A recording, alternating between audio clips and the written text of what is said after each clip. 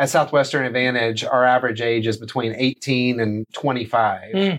And, psychologically, that is where most people make their decision of what they believe, work ethic, whether the world owes them something. They psychologically form a lot of things during that time. So I have a lot of conversations about faith with folks. You talk about faith a lot. It's interesting when people lose faith. What is your thought currently of where someone would stop going to church or lose faith? So the phrase stop going to church is an interesting phrase, right? So you have to define the word church. Some define the word church as those who are followers of Christ or of God or a certain faith tradition. And some would call that attending a service on a Sunday. So those are two different phrases that are often used interchangeably. So we'd have to kind of define that. And I think that's relevant to my next response, which is I'm having lots of those conversations too. I think Barna put out a stat recently that said a third of the people who previously were attending services on a Sunday at an organized church will no longer do so post-pandemic. Or at least that's the feedback. People are like, I didn't go and I didn't get struck by lightning. Turns out I think God still loves me and I don't have to show up at a service on a Sunday. And we're in the South, so that's even a little bit more of a predominant tradition or ritual that's baked into some of the ways of being down in the South for those who are people of faith.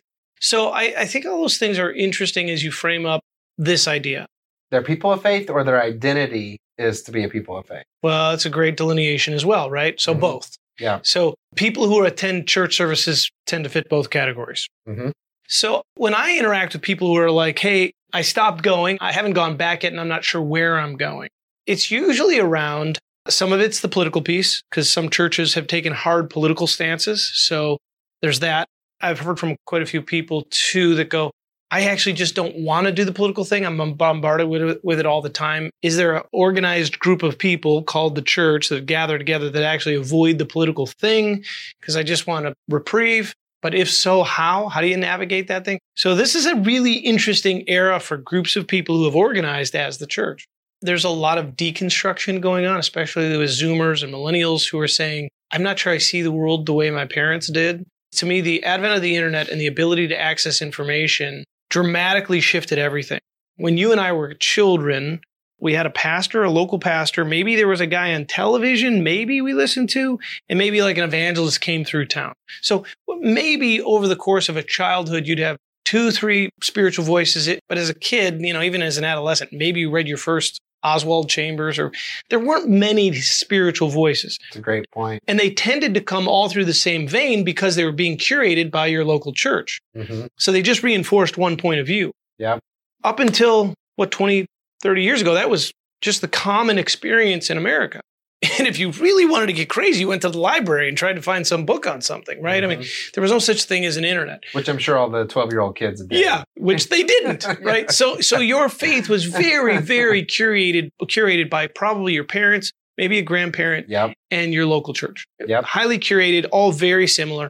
Today's world, you're hearing, if you're 12, 14, 16, 18, you're hearing 20 different voices on a given week with all kinds of different perspectives. That contrast each other. And they completely contradict. Yeah. So, and I think this is one of the superpowers of these younger generations is synchronicity. They're able to take disparate thoughts, quantum physics and psychology and neurobiology and Christianity and Hinduism, like, oh yeah, that fits there. And like, they're putting it together going, well, I think there's a lot of this the same languaging. And some of that's quite beautiful.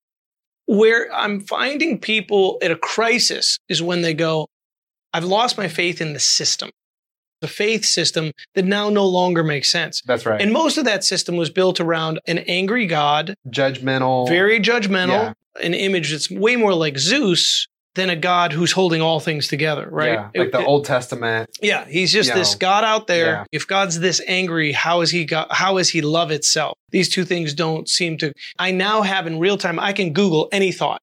Well, there's this theory of Christianity. There's this theory in Hinduism. There's this theory in Islam. Is it a term now, universalism? Yeah, sure. Yeah, which it's been around for a long time, but that's that synchronicity, or some people would say pluralism. Yeah. Especially if you're fundamentalist, you would be very concerned. This is a pluralistic way of looking at the world. I like synchronistic because I actually think there's a benefit to it. If you got a lot of fear, you'd call it probably pluralism. If you can see the benefit, and there certainly are pros and cons to the whole thing, right?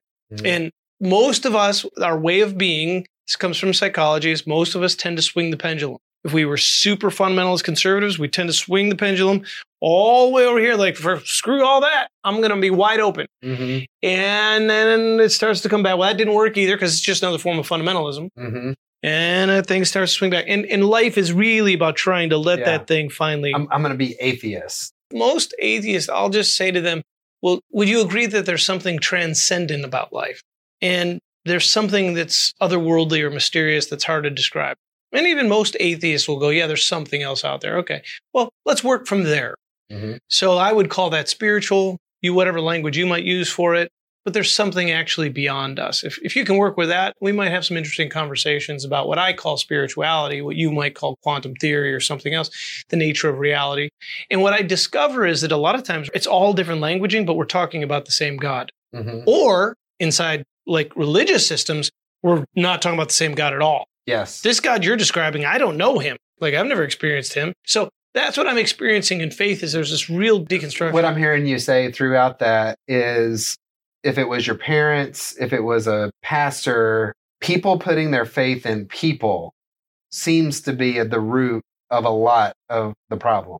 When we're young, an authority figure represents God to us. Right. So that person is a representative of God until we grow older and we recognize our own agency and we're now responsible for ourselves in the world. And so it's not unusual to go through some deconstruction of some sort anyway. But now what to me is really interesting and I think really fun is that there is this kind of reformation of what does it mean to be a follower of God. And you get lots of voices that get to speak into it. And if you lead with fear and you go, there's this one specific dogma and that there's only one way that's right, I'm sure that would be really hard for you because you'd see that as the risk of heresy. But if you don't believe that it's about dogma, but you believe it's about a relationship with God, those are two different things. Mm-hmm. So it's not a belief in a belief. It's a trust in a person. Those have different energies. If it's trust in a person, God in personhood is always in this invitational place of going, hey, you're a child, you're my child of God. Our old religious languaging was imago Dei. Mm-hmm. You're a reflection of the divine. So there is something in you. You're a light of the world. Now, interestingly, again, scientifically, energetically, we're 99.99 to the 15th power or something. We're an exchange of energy. So suddenly it's not just metaphorical. Mm-hmm. We actually are lights in the world. That's the other advantage we have now is we're able to use sciences and other things to kind of come alongside this psychology and go, oh, wait, I actually can read the Bible through a different lens now because of the benefit of what I have, what the internet has given us. Which is the only way to understand truth. I recently had someone I respect say, I just don't know what's true anymore. Maybe what they're saying is, I don't know what to believe anymore. Because what you could say to them is, to the best of your ability, tell me what you know is true. Tell me what is true. When you look at your child sleeping at night, describe that. Mm-hmm. Peace, serenity, joy, gratitude. Tell me about those. Get them moving that direction and then say, did that come from you? Is that fully from you? Or do you think that's connected to something else? Well, I think maybe that's somehow it comes in me when I'm aligned in this thing, or maybe when I'm in this space. Oh, so you have to kind of be aligned with the thing. What's the thing? Could we, just for the conversation, could we use a working title? God? Yeah. Okay. When I'm aligned with God, I have a different sense of gratitude and peace and serenity. And I'll describe some of what's happening in you when you do that. Well, peace, love, joy, long-suffering, goodness. Yeah. Oh, so that's what's true? Yeah. So that's what it means to be in relationship with God?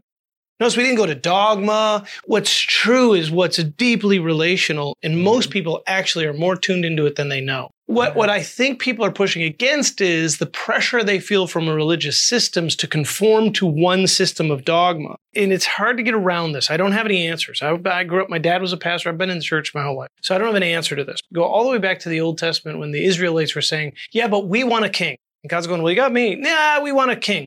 Mm-hmm. Well, what do we do with a king? We glorify them and then we crucify them. Yeah. Take whatever king it is. We love to say they're our greatest hero, and as soon as they do the thing we didn't like, we love to crucify them. Yep. That's what we love to do with people. Because what are we doing? We don't actually want to take ownership for our lives. We want that person to take ownership for our lives. Yep. So oftentimes spiritual leaders are making a codependent psychological deal with their congregation. I'll be your king, and you can trust me, and you don't have to do the work with you and God. That's the unfortunate part of the system, was when you keep trying to put one person in a thing, and this isn't just the church, it's in any organization, that person is going to fail.